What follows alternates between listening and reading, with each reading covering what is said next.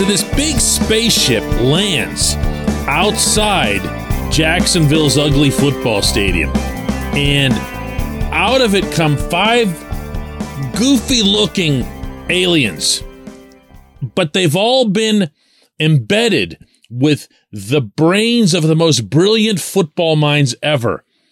And they go into TIAA Bank Field and they watch from the press box the Steelers quarterbacks in that game last night. They have no idea about circumstances or age or contract or anything, and they're just told to pick the best of them. Who would the aliens take? Good morning to you. Good Sunday morning. I'm Dan Kovacevic of DK Pittsburgh Sports. This is Daily Shot of Steelers. It comes your way bright and early every weekday and occasionally on a Sunday like this after a game. If you're into hockey and or baseball, I also offer daily shots of Penguins and Pirates where you found this. Steelers 16, Jaguars 15 as ever. The outcome is immaterial of a preseason game, but the performances within them are not, particularly not when they involve the most important position and the franchise's most important positional pivoting point this century. As such, it can be argued that these are some of the most important passes we've seen in a long time.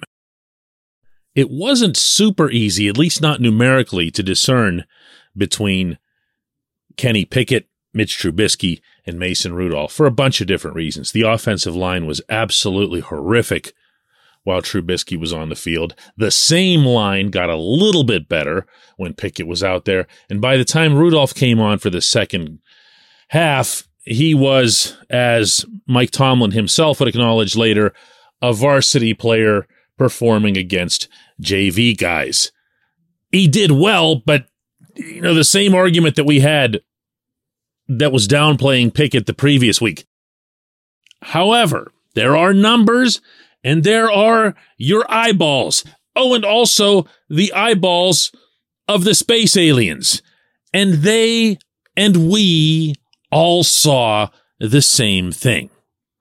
Pickett went out there, taking over for Trubisky in the second quarter, playing behind the same guys and incidentally against the same guy since Doug Peterson chose to have the Jaguars go with their first team for the entire first half. And all he did was adjust. Jaguars came at him just as hard. And again, the O-line play was a little bit better, but Pickett got the best of them by picking them apart a little bit. Right away, just boom, boom, boom. Quick, little passes, super accurate.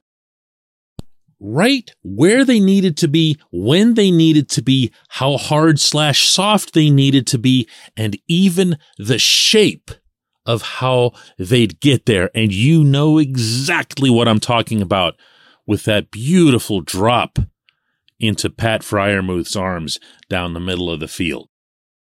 There was nothing that looked even a little bit flappable about Pickett through the whole thing. He had 42 seconds to get the Steelers into the end zone.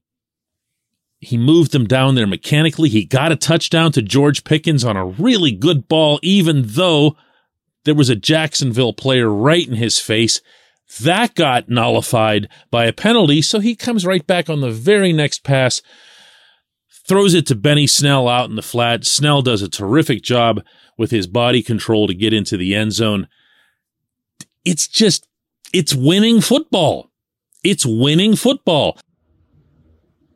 What can you expect at Point Park University in downtown Pittsburgh? Respect, rigor, relevance. That's the Point Park pledge. You'll be treated with respect while being challenged and supported academically to graduate with career-ready, relevant skills. Visit pointpark.edu to learn more. The game of football isn't a scouting combine. It's not about who can throw the ball the deepest. Kenny can't do that. It's not about who's going to be able to outrun this guy or that guy. Kenny can move, and he can throw on the move, but he's still not that guy either. What Kenny is just a quarterback. He's a quarterback who makes plays. And in some cases, he makes plays out of nothing. And he makes them habitually, as his history as Pitt showed powerfully, when it matters the most and largely without breaking a sweat. This was what Tomlin had to say in Jacksonville last night to that specific subject. It's probably who he is. I know he did it next door. He probably did it in high school. He probably did it in Little League. Some things people are born with. Born with it. Wow. These are not things that you say about a backup quarterback. He's never in a million years going to say that Chris Oladokun was born with it.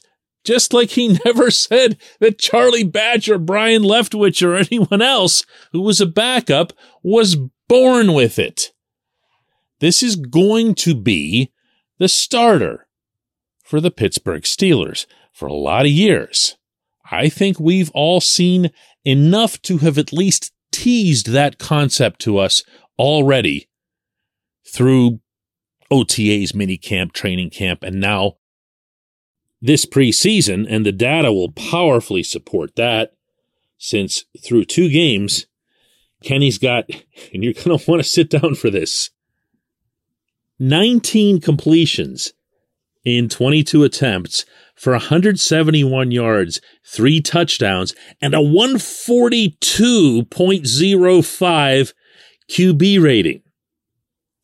That's amazing, okay? I don't care what the circumstances are.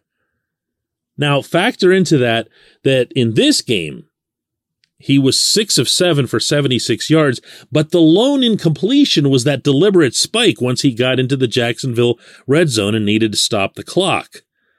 So, okay, what's missing here?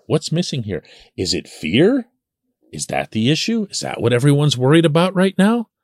Can't put him out there. Can't let him fail. Can't let him get hurt because of that offensive line.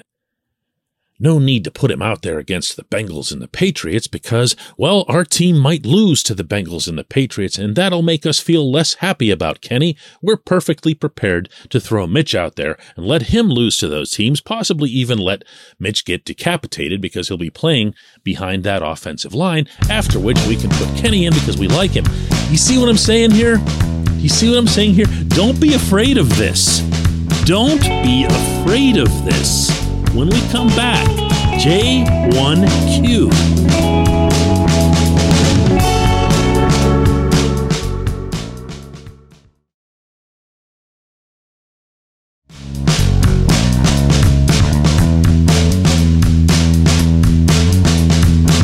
This portion of Daily Shot of Steelers is brought to you by our friends at Mike's Beer Bar. They're located directly across Federal Street from PNC Park. They are the one, the only, the premier destination in Pittsburgh for craft beer. More than 500 craft beers available, more than 350 of those local, and more than 80 of those on tap. Mike's can't be topped, not for beer, not for the awesome kitchen and menu that's available, and not for all the special events that are going on there. Check them out online at mikesbeerbar.com. Mike's Beer Bar, right across Federal Street from PNC Park. And today's J1Q comes from Danny, who says, DK, I went to the game here in Jacksonville, and let me tell you, that O-line was scary bad. What in the heck do we do about it? Is this going to be like last year again? Danny, I don't believe that it will, even though I couldn't agree more strongly with your assessment of it. It was, actually, come to think of it, your term is perfect. Scary bad. Because to dovetail with what I mentioned at the end of the opening segment here, a lot of people, a lot of fans, I got the sense last night, are scared. They feel like this entire offense and all of this quarterback fun can be derailed by those guys.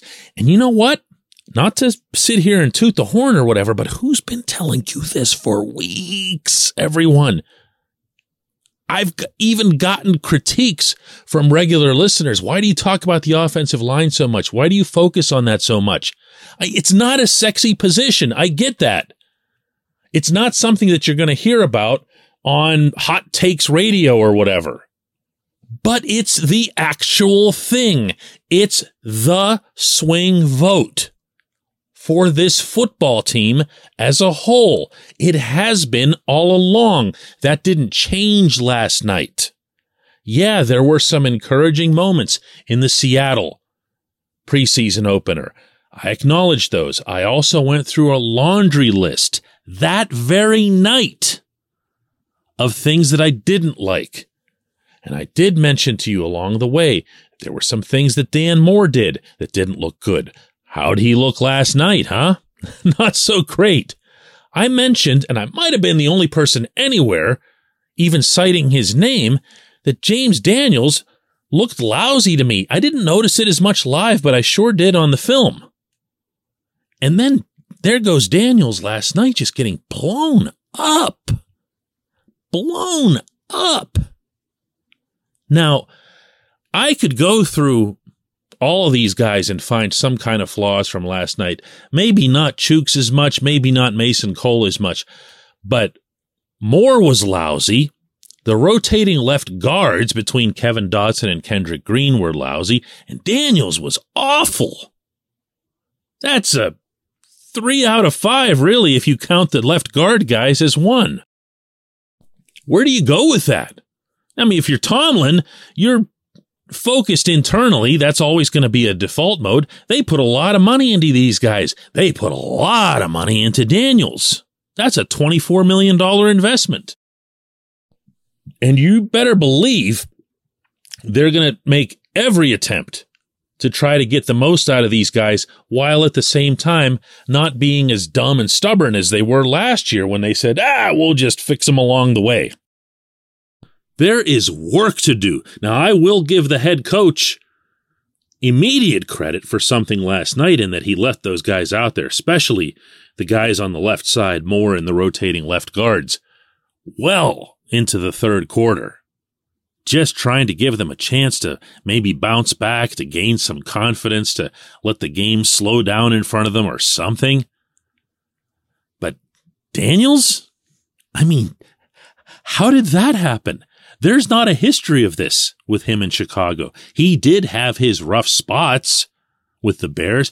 He openly acknowledged those to me when we spoke about this several weeks ago. But this isn't the performance that anyone's seen on film over the course of his young NFL career. So you'd like to think he'll bounce back. You'd like to think that Cole could be a kind of a steady guy in the middle, and Chooks is going to be Chooks. But that left side, that's going to get your QB killed, okay? That's going to get your QB depth chart needing to go to like 5 or 6 in order to make it through the first month. Now, that said, I feel it's important to add this. You can't come within a solar system of choosing who your quarterback will be based on the quality of your line play and your fear that the quarterback that you like will get hurt. The truth is, any quarterback that you get hurt devalues your team, devalues your roster. The infinitely more appropriate approach that you should be taking here, if you're Tomlin and Omar Khan, is looking for solutions.